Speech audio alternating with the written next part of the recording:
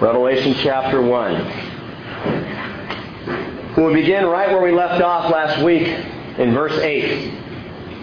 I am the Alpha and the Omega, says the Lord God, who is and who was and who is to come, the Almighty. Now you may recall, if you were here last week, you know that the word Alpha is written out. The word Omega is not. I am the Alpha and in the Greek, it's just the letter for Omega, which is the last letter of the Greek alphabet. It would be like us saying, I'm the A, but A would, I don't know, how do you write out A? I guess you really don't. A. But if we had a word for A as in the Greek alpha, it's written out. But the last letter of the Greek alphabet, the Omega, this upside down horseshoe, sits there at the end of this, or at the beginning of this verse, I'm the Alpha and the Omega. We talked about how it signifies that it stops, the buck stops with Jesus. Colossians chapter 1 verse 16 says, For by Him all things were created, both in the heavens and on earth, visible and invisible, whether thrones or dominions or rulers or authorities, all things have been created through Him and for Him. He is before all things, and in Him all things hold together. The buck stopped with Jesus. Jesus is the deal. For those of you who are here this morning, Jesus is the issue. He's the focus, the focal point of all our faith. Jesus is also the end without ending. The end without ending, like an unfinished word, like a single letter. The future with Jesus remains endless. The possibilities of knowing Him, the depths of plumbing His character, His nature, vast and eternal. And part of what we're going to be doing throughout all eternity is just getting to know Him. Just walking into that relationship, and it will never end. The depth is absolutely phenomenal. Gang, I want you to understand something before we go any further tonight, and that's this. If there's one thing a Christian should never, ever be soft on, it's the divine nature of Jesus Christ. That's the one area in our Christian life we should have no doubt, no question, and certainly not waffle on. Is Jesus God? Is He not? Oh, I'm not really sure. Hey, Jesus, according to the Bible, is God, is divine, is the Word made flesh. Emmanuel, God with us. He is God. He is divine. And that understanding is the focal point, the critical thing in all of Christianity. It is the ground of your faith. It's the foundation. If we don't understand that, we do not understand Christianity. We don't get God if we don't understand that Jesus explained Him, as John tells us in John chapter 1. Jesus is the explanation of who God is. Now, there are several different cults who would disagree with that. As a matter of fact, and we've taught this before, what cults tend to do when it comes to Jesus is diminish Him. That's the first sign that you might be talking to someone who's involved with a cult, is if they diminish the person of Jesus. Oh, He's not really God. As, for example, Jehovah's Witness believes He's really the incarnation of Michael, the archangel. Not God at all, but an angel. Well, why would an angel have to die on the cross for me? And how could an angel possibly represent or understand humanity in the way that Christ did? Mormons believe that Jesus is the Son of God, but their definition of Son is very different than the biblical definition. Son of God, brother of Lucifer, on an equal with Satan. Well, this would be Mormon theology. And not God, a created being. Jesus, let me make this clear, Jesus is not a created being. As we just read in Colossians, by Him all things were created. Amen. He is creator, not created. Now, Jesus was the one, by the way, who asked the defining question of our faith. He's the one who set it up.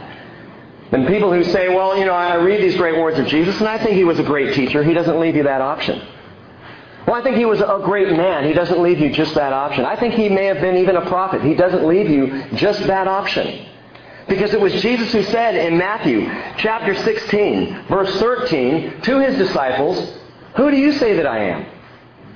That's the question.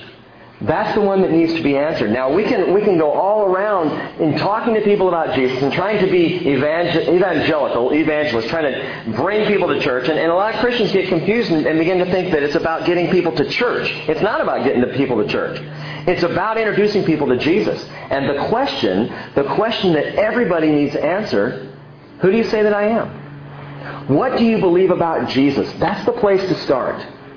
Gail Irwin once was talking about this, and he talked about being in a restaurant with some kids, and they were talking at their table, and they were listening to some Christian music that was on the radio, and the waitress came over, and Gail Irwin said, "Oh, so is this establishment Christian-owned?" And she said, "I don't think so." And he said, "Well, it's Christian music playing." And she said, "Oh, really? I'll get the boss." So she got the boss, and he came out, and they got into this discussion. The boss began asking questions like, "Well, what about evolution? And what about the pygmies? What about the dinosaurs?" And for each question he asked, Gail Irwin kept coming back with, I don't know much about the dinosaurs, but I do know about Jesus. I don't necessarily have all the answers scientifically to refute evolution and to debate that, but I can tell you about Jesus. You see, ultimately, all the questions that people tend to ask, especially who are trying to keep Christianity at arm's length, the questions are all dodges to the question that matters. Who do you say that I am? Who is Jesus?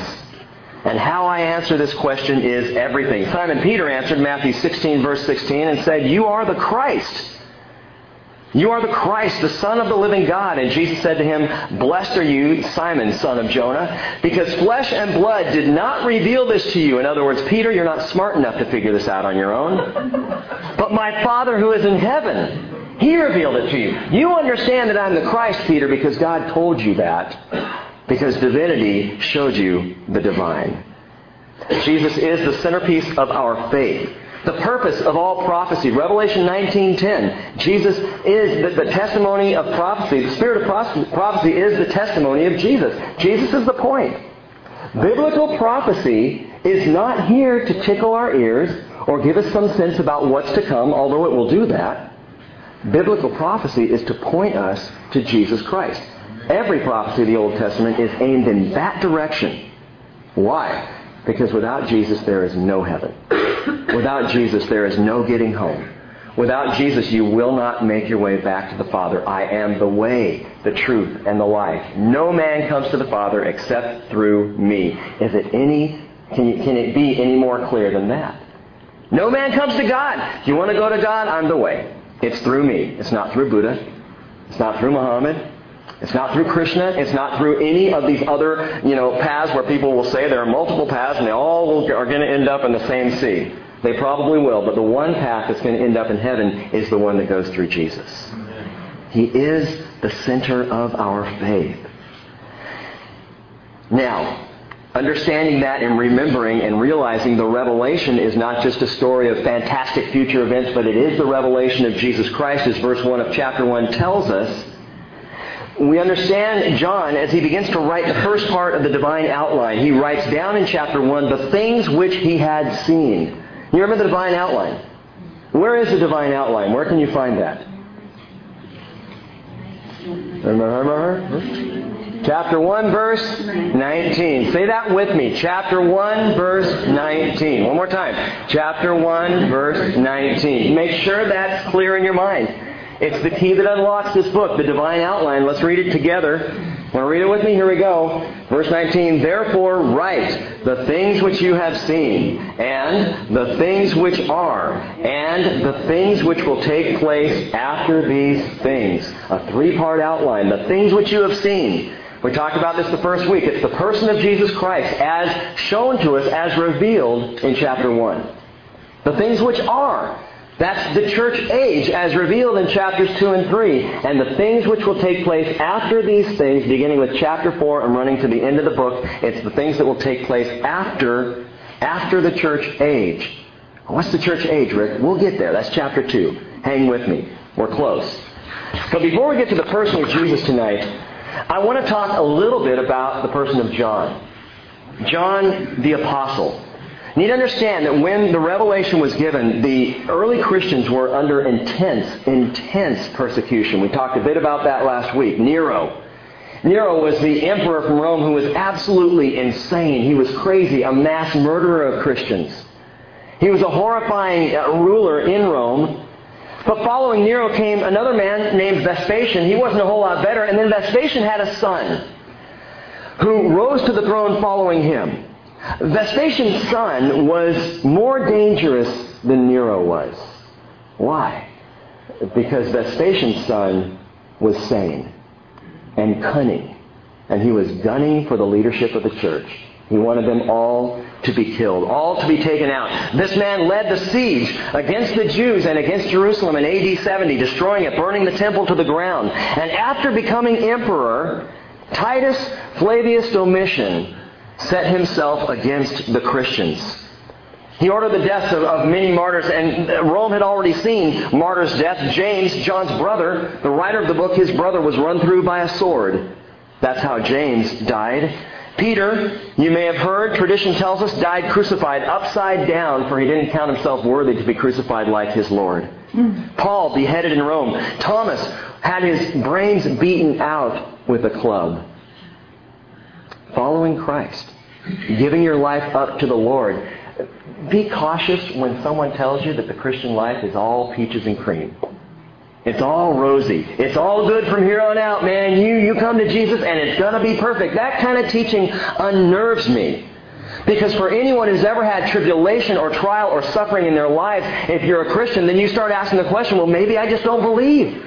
Maybe I'm just not a good person. Do you think Thomas thought that as they were beating him to death? Maybe I got it wrong. Absolutely not.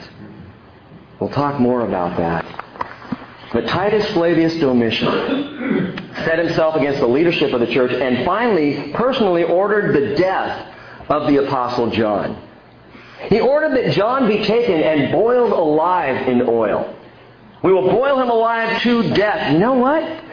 It didn't work. Now, I don't exactly know how it didn't work. I don't exactly know what John looked like after the fact, but he did not die. Apparently, the hot oil was nothing against the anointing of the Holy Spirit. More powerful than anything even the ruler of the world at the time could dish out. Domitian failed in that task. So finally, well, he won't burn to death. He won't fry in oil. Let's just get him out of the way. And so they exiled John to a little island in the Aegean Sea called Patmos. Patmos was a rock island. Patmos at the time, now I haven't seen it in this day, but at the time was told to be a rock island, no trees, barren, desolate, hot, a place where basically men were sent to die. And John was sent there, and verse 9 tells us, he writes, I, John, your brother and fellow partaker in the tribulation and kingdom and perseverance which are in Jesus, was on the island called Patmos, because of the Word of God and the testimony of Jesus. And I just love how God works. Domitian sends John to get rid of him, and John ends up getting the most powerful book in the whole entire New Testament. Domitian thought this will quiet him down. Instead, it ignited the church in a way no other writing at the time had. It encouraged Christians to stand up to persecution in a way they weren't yet. I mean, they had been going through persecution, but to get this and to read of the victory of Jesus and the awesome power that He wields and the fact that He still is on the throne and knew what was going on in the church. Wow! John got that because of Domitian's exile. I don't think Domitian had a clue what he was doing when he sent John over there. A couple of things you might want to jot down about John. Number one, John was a fellow partaker. A fellow partaker. I love how he says this. I, John, your brother and fellow partaker. I'm one of you. What a great perspective. This 100-year-old shepherd, last of the living apostles, who walked with Jesus, who was one of the greats, one of the original 12. I mean, if anyone had a right to lord it over people, it was John. You may recall John and James, his brother, had a conversation with Jesus about this. They said to the Lord, listen, we just have a favor to ask. When you come in your kingdom, can I sit on the right and maybe James on the left? And James said, no, I want the right. You can have the left. And they're arguing about it. And the other 10 apostles, they got all fuming about it. Who are you? How dare you say that you get to sit on one of the sides of Jesus and His kingdom? That's not fair. I want to be the greatest. Well, I'm the greatest. And this big argument among these 12 godly men ensued. I'm the greatest. No, I am. And Jesus made a comment that I am convinced stuck with John to the writing of this book. The Gentiles, they lord it over each other. Not so with you. Anyone who wants to be one of my great ones, you serve.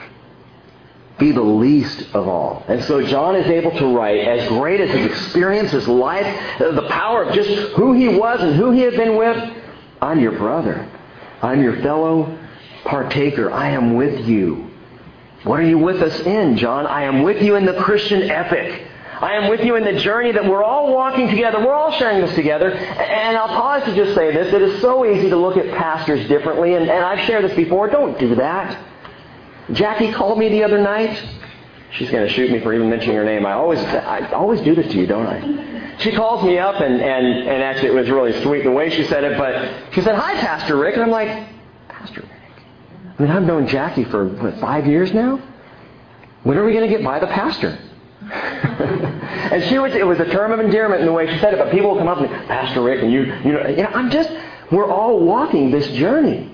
I'm just the guy who's standing up here doing the teaching right now, but that makes no difference as far as the Lord's concerned. If you are washed in the blood of Jesus, we're in this together. Period. We all struggle together. We all face trials. In fact, John even says there are 3 specific things that he faces with the people, that he's walking through with the people. Number 1, he says the tribulation. John, as a fellow partaker, says, "I'm with you in the tribulation." I wonder if he wrote that, if his hand hurt because of some of the skin that maybe had gotten burnt off by the hot oil. He could say, "I'm with you in the tribulation. I'm on this rock because of the tribulation. I'm lonely, I'm desolate, I'm stuck out here. I don't have a person to talk to save the Lord," which is wonderful. But I'm with you in the tribulation. Again, the church was going through it big time. They could not have received a better word than that of the victorious revelation. 2 Timothy chapter 3, verse 12, a verse that I believe puts to rest all of the happy-go-lucky preaching that goes on in so many churches, it just is going to get better from here kind of talk. Paul says, "Indeed, all who desire to live godly in Christ Jesus will be persecuted." You can count on it. I'm telling you this because I'm assuming tonight you're a mature believer. You've got some sense of the Lord, and I'm telling you right now, loving Jesus, following Jesus does not make life easier. In fact, oftentimes it ruins your life in the most wonderful way. What better way to have your life just trashed than to follow Jesus? And I mean that in a great way, because no matter how bad the tribulation is, and you see this with John himself, stuck out there, isolated, alone, surrounded only, if there was anyone else even on Patmos at the time, these were all men on death row. And John's like, "Hey, I'm with you. I'm with you in the tribulation." You know, the persecution at the time was so bad that people in the church, there were those specifically in Thessalonica who thought maybe the Great Tribulation had already started. There was a letter circulating at the time. When Paul wrote 2 Thessalonians, he wrote it in response to a false letter that was circulating in Thessalonica, telling the people at that church, the tribulation's already come. The rapture's happened. You're left behind. You're stuck. You're here now, and we just got to go through this. And people were freaking out. So Paul wrote 2 Thessalonians chapter 2, verse 1. I don't know if this one's up there. Yeah, it is. It is. Good, good. By the way, there's a ton of verses tonight, so just don't get scared. Just jot them down and look them up later. 2 Thessalonians chapter 2, verse 1, Paul writes and he says the following. "Now we request you, brethren, with regard to the coming of our Lord Jesus Christ and our gathering together to Him, that you not be quickly shaken from your composure, or be disturbed either by a spirit or a message or a letter as if from us, to the effect that the day of the Lord has come." The day of the Lord. The day of the Lord in Scripture is that phrase, Old Testament phrase mostly, but also used in the New Testament, referring to the time of Jacob's trouble, the tribulation. And he says, don't get shaken. Don't lose your composure. Just because someone sent a letter to you, I want you to understand, Paul says, this is how the day of the Lord is to come. He goes on in verse 3 and says, "Let no one in any way deceive you. It will not come unless the apostasy comes first. And the man of lawlessness is revealed, the son of destruction." Paul gives very clear teaching. Hey, the tribulation is not going to start until first the apostasy happens. And second, the man of lawlessness is revealed. What's the apostasy? Some of you know that the word apostasy, or to be an apostate, is to fall away. But what's interesting in the definition of this word apostasy in 2 Thessalonians chapter 3, apostasy has 2 meanings. It means both in the Greek to fall away, it also means to be pulled up. And so at the same time, and I believe we see it in the world today, there is apostasy creeping into the church, false teaching, the happy slappy teaching I was talking about before, prosperity gospel, so many different things that honestly are heretical when compared to Scripture. The apostasy, the falling away, we see happening. We see it beginning to happen. Does that mean we're about to be taken? Oh, I hope so, but I'm not saying it is.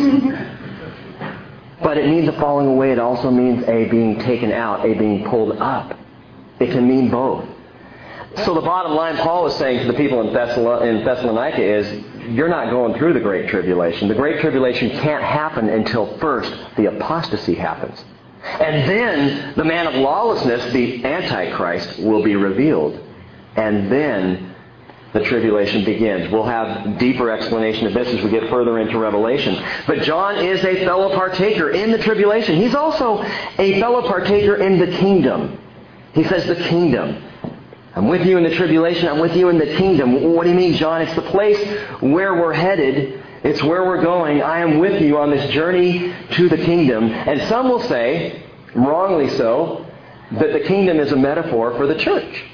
That we are in the kingdom right now. Some will say, and the position is called amillennial, that the 1,000-year reign of Christ, mentioned in Revelation 20, is all about, metaphorically, the church. It's where we are. We're in the 1,000-year reign. We are in the kingdom right now. And that's hogwash. Well, Rick, that's a little strong. I mean, at least allow someone their opinion. I'll tell you why it's hogwash. Because in the millennium, in that 1,000-year reign, in the kingdom, Satan is bound. Anybody think Satan is bound right now looking at the world we live in? Does he seem bound? I mean, come on. That alone blows the whole position away. The kingdom. I'm with you. In the kingdom that is coming. Daniel chapter 7 verse 27 describes the kingdom like this. In a time after the annihilation of Antichrist, when, quote, the sovereignty, the dominion, the greatness of all the kingdoms under the whole heaven will be given to the people of the saints of the highest one. His kingdom will be an everlasting kingdom, and all the dominions or nations will serve and obey him. Do we see that happening in the world today? Then the kingdom has not come. The kingdom is not here. If it hasn't happened, the kingdom has not arrived yet. But John says, I'm with you. I am your fellow partaker in the tribulation and the kingdom and perseverance which are in Jesus. The perseverance, that is the power to hang tough. I'm with you. By the way, where do we get the perseverance to deal with tribulation? The answer is in tribulation. Tribulation itself, struggles, strife, persecution, challenges in life give us perseverance. That's where perseverance is cultivated. Romans chapter 5 verse 3. Paul says, we exult in our tribulations, knowing that the tribulation brings about perseverance, and perseverance proven character, and proven character hope, and hope does not disappoint. Because the love of God has been poured out within our hearts through the Holy Spirit who was given to us. John, our brother, our fellow partaker, just one of us. That's what he's saying. I love that about John. But more, John was John was a fervent proclaimer of the Word. A fervent proclaimer of the Word. John could probably relate very well to the prophet Jeremiah, who wrote in Jeremiah chapter 20 verse 9, if I say I will not remember him, or speak any more in his name, then in my heart it becomes like a burning fire shut up in my bones. I'm weary of holding it in. Indeed, I cannot endure it. I can't handle it. It's here. I got to let it out. Which is why I go so long when we're teaching. That's why tonight's probably going to be a good 2 hours. No, I'm kidding. It won't be that bad. But you get the Word in you. And have you been in that place where you're talking to someone and you're just, I got to tell you. I got to let you know. And that's John. He tells us very clearly that's why he's on Patmos. The Word put him where he was.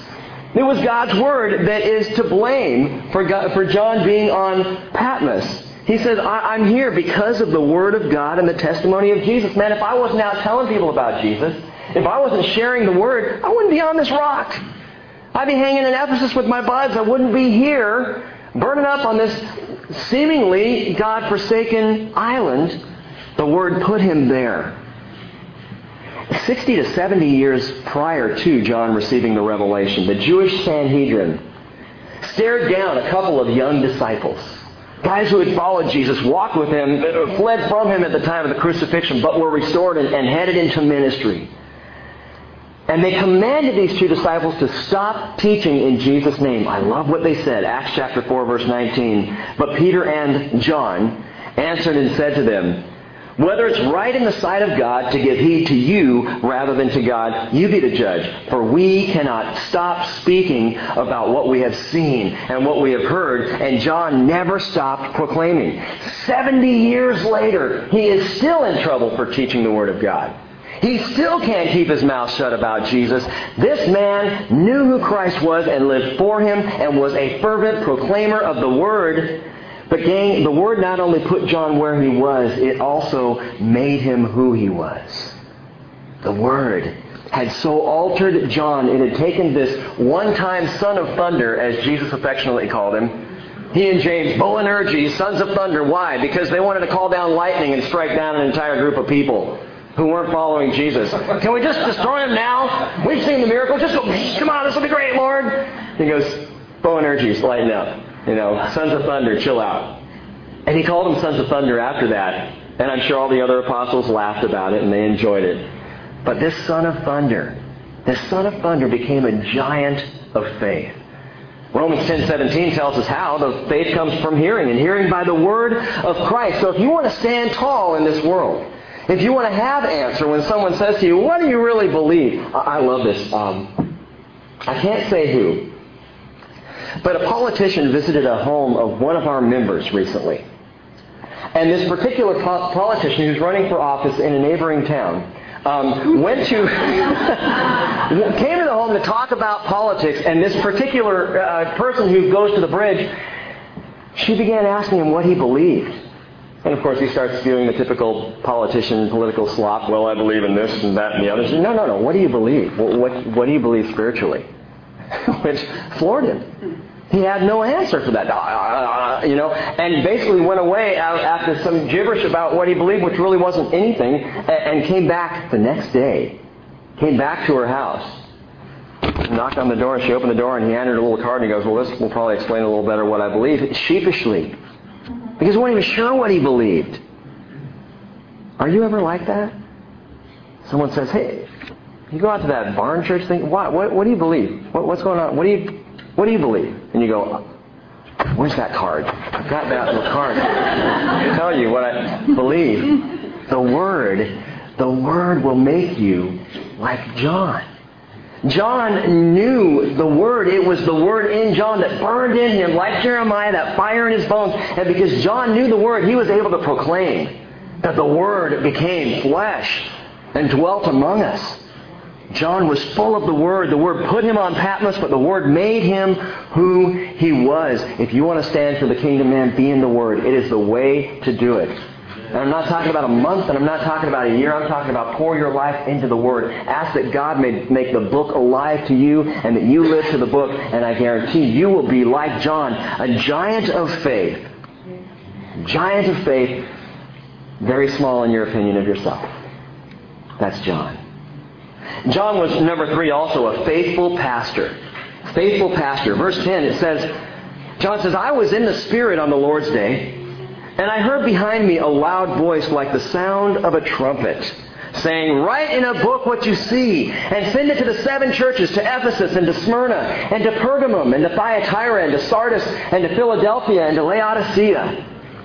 John, the faithful pastor, was in the Spirit on the Lord's day. A couple things to note about this faithful pastor. He was in the Spirit on the Lord's day. The Lord's day.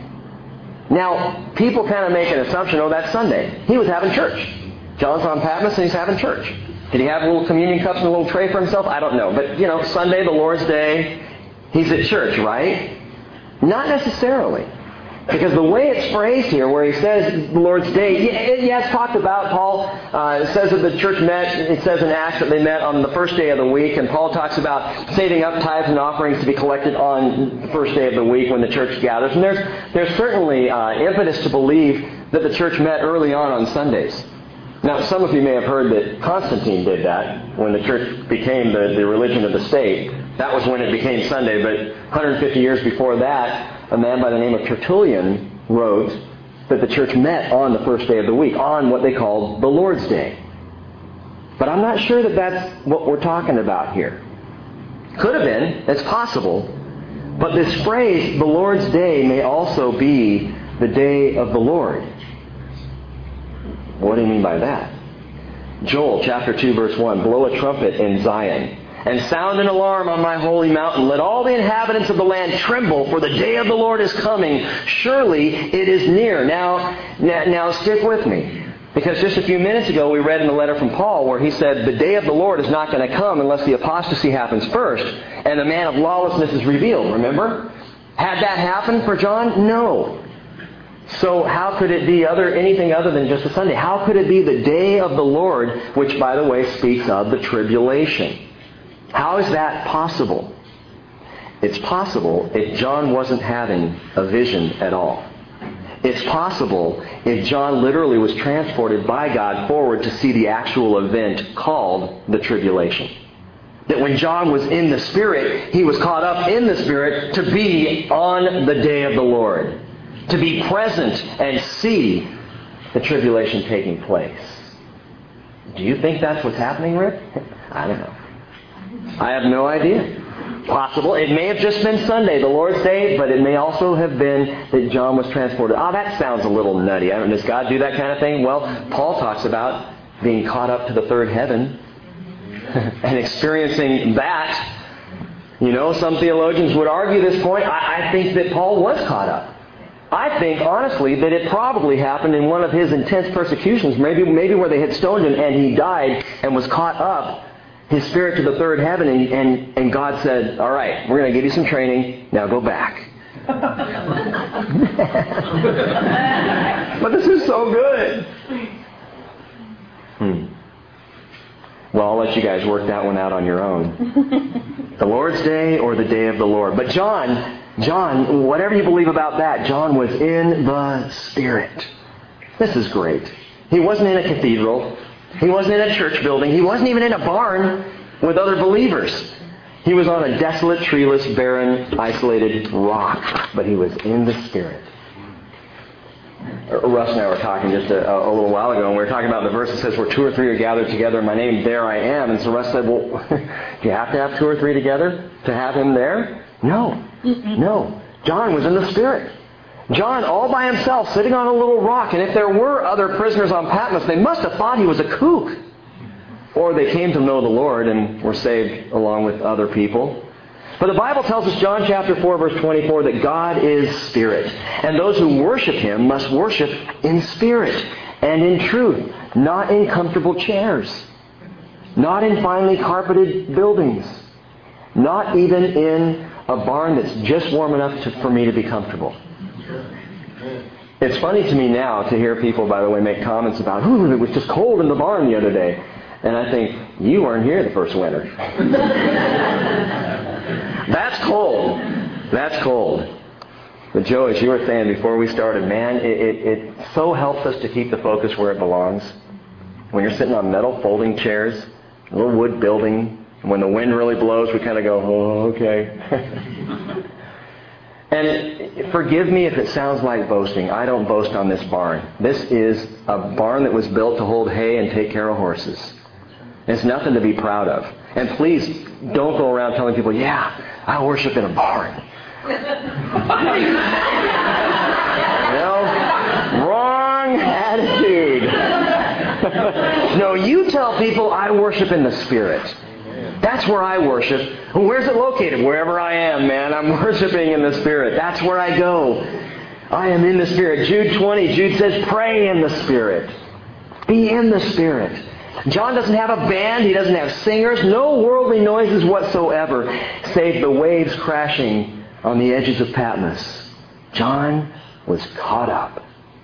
Just John in the Spirit. It reminds me of the song by Mercy Me, Word of God Speak. We sing from time to time where we sing, I'm finding myself in the midst of you, beyond the music, beyond the noise, and all that I want is to be with you and in the quiet to hear your voice.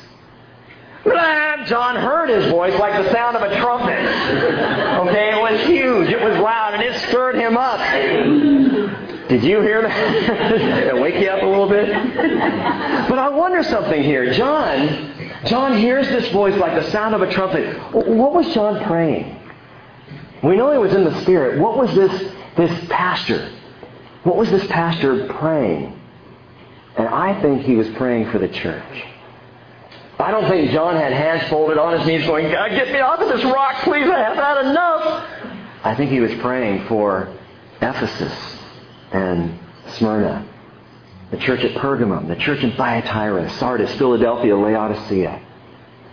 I think he was praying for the church. This is what this pastor did. This fellow partaker, this fervent proclaimer, this faithful pastor was praying for the church. How do you know that? Because of verse 11. The response to John's prayer is, okay, John, you're praying for the church. I'm giving you something for the church. Jesus immediately answers John's prayer and says, write in a book what you see. Send it to the 7 churches, Ephesus, Smyrna, Pergamum, Thyatira, Sardis, Philadelphia, and Laodicea. Paul planted the church in Ephesus, the Bible tells us. Paul planted, but John pastored.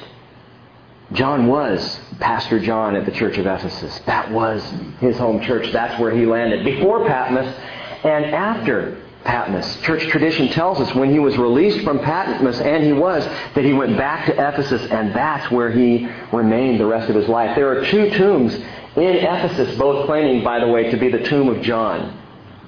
So there's a good chance one of those is probably the right John.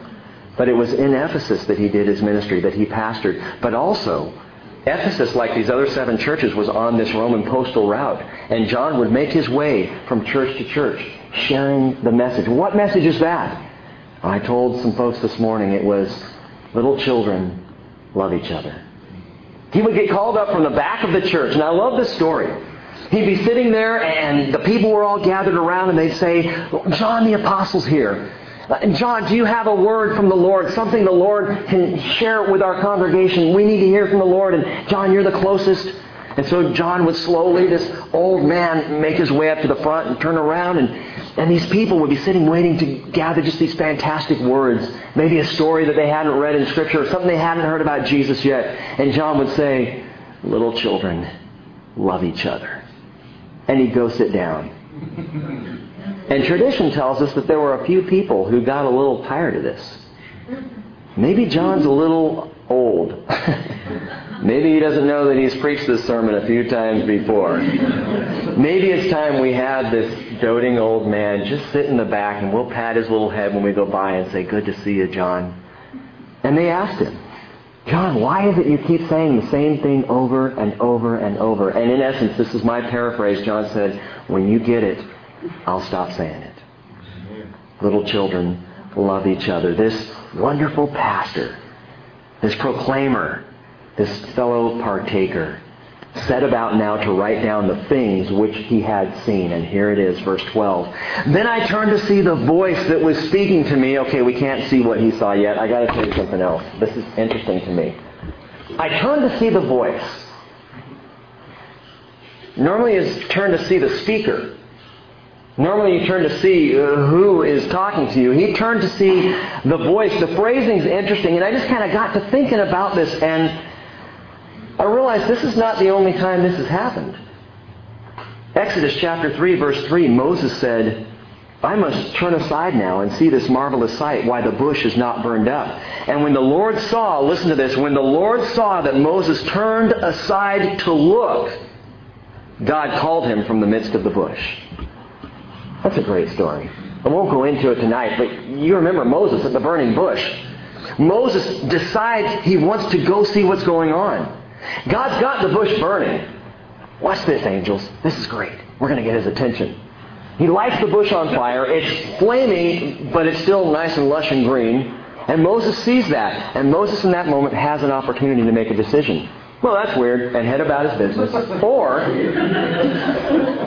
I got to see what's going on here. And so Moses went. When God, the Bible says, when the Lord saw that he turned aside to look, then he called to Moses. All right, Moses, now you're paying attention. But he waited. He waited until Moses turned aside. Daniel chapter 9, verse 3.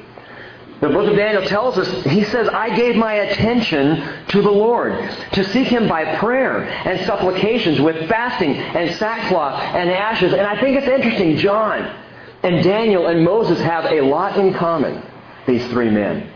Number one, they were all old. They were all old guys. Moses 80, Daniel probably close to 90. And, of course, John nearing 100. All old men, when they turned aside to look, these old men were wise. You know, let's try and develop sensitivity and understanding that people who have the crown of gray on their heads probably know some things the rest of us don't. These men were wise men. They also were all three exiles. Moses, when he was called to the burning bush, was an exile. He had to flee from Egypt for his life. He had been an exile for 40 years. He couldn't go back to the place where he had been raised, the people who were supposedly his people, who he didn't understand real well yet. But he was an exile. Daniel was in Babylonian captivity. He was an exile. And John, of course, was exiled on Patmos. All three of these men were wise old men, but they were exiles. They were outsiders in the world. They also were all three concerned about a flock. Daniel was concerned about Israel as he prayed. And by the way, if you haven't read Daniel chapter 9, Daniel chapter 9, the last few verses of the chapter, is the most powerful prophecy probably in the entire Old Testament and is the key that unlocks the book of Revelation, as we'll see later. But the whole rest of the chapter is the most amazing prayer of a man of faith. A man praying for Israel, praying for the flock. Moses was concerned with the flock. Bunch of sheep. He was out caring for his flock. And God turned him aside to a different flock. Again, the children of Israel. John, again, I believe, was praying for the church. But all three of these men had one other thing in common. They all three turned aside to give their attention to the Lord. They all three turned aside to look. When they heard the sound or saw the sight, they didn't just go on about their busy lives. I just don't have time for you right now, Lord. I don't have time to go to Bible study. I don't have time for worship. I don't have time to sit down and pray this morning. Got to get out the door. Pop-Tarts are interesting. No, think about this for a minute. Pop-Tarts. You know where I'm going with this, Corey. Pop-Tarts on the Pop-Tart package actually give microwave instructions. As if the toaster is not fast enough. That you got to nuke these things and get out the door that much quicker. I'm thinking if you have to do that, you probably ought to be checking your priorities. Microwave Pop-Tarts. Amazing. I don't know why I get off on these things. But these guys, all of these old men, gave their attention to the Lord. And because they gave their attention to the Lord, Moses received the call to go back to Egypt and lead the people out because he turned aside to look. Because he gave God his attention. Had Daniel not given his attention to the Lord, we would never have received the amazing prophecy in Daniel chapter 9. It was because Daniel was praying that Gabriel was dispatched to get to him as quick as possible. In fact, the Bible tells us that while Daniel was praying, Gabriel showed up. Now, if you take the prayer of Daniel in Daniel chapter 9 in the Hebrew and speak it out, it takes about 3 minutes. So it was 3 minutes that it took from Gabriel to get from heaven to where Daniel was. And then it tells us that when Daniel finished praying, he looked up and Gabriel had been standing there for a while. The indication is he was kind of rocking on his heels going, as soon as you're done praying, Daniel, we can have a chat. God responding immediately because Daniel turned aside and gave his attention to the Lord. Had John not turned to see the voice, giving his attention to the Lord, we would not have the revelation. There were not a whole lot of other things to do on Patmos, but he could have just been swooning in the heat. He could have just been laid out on a rock going, Jesus, just take me now. I'm done. I'm 100 years old and I'm on a rock and I just had a bad experience with an oil bath. Take me. But he was focused. He was in the Spirit. And he turned aside to see the voice that was speaking with him. Well, why pause and consider just those few words? Because God reveals His will to those who are listening. To those who are attentive to His voice. To those who are taking the time to, while at least the Pop-Tarts are cooking, to pray. And preferably a little longer than that. Revelation 2:7, and Jesus will say it over and over in the 2 chapters where he speaks to the church. He who has an ear, let him hear. And if you will use your ear, if you will turn aside and listen to me, I will give you revelation. I will show you things. I'll talk to you. Are you listening?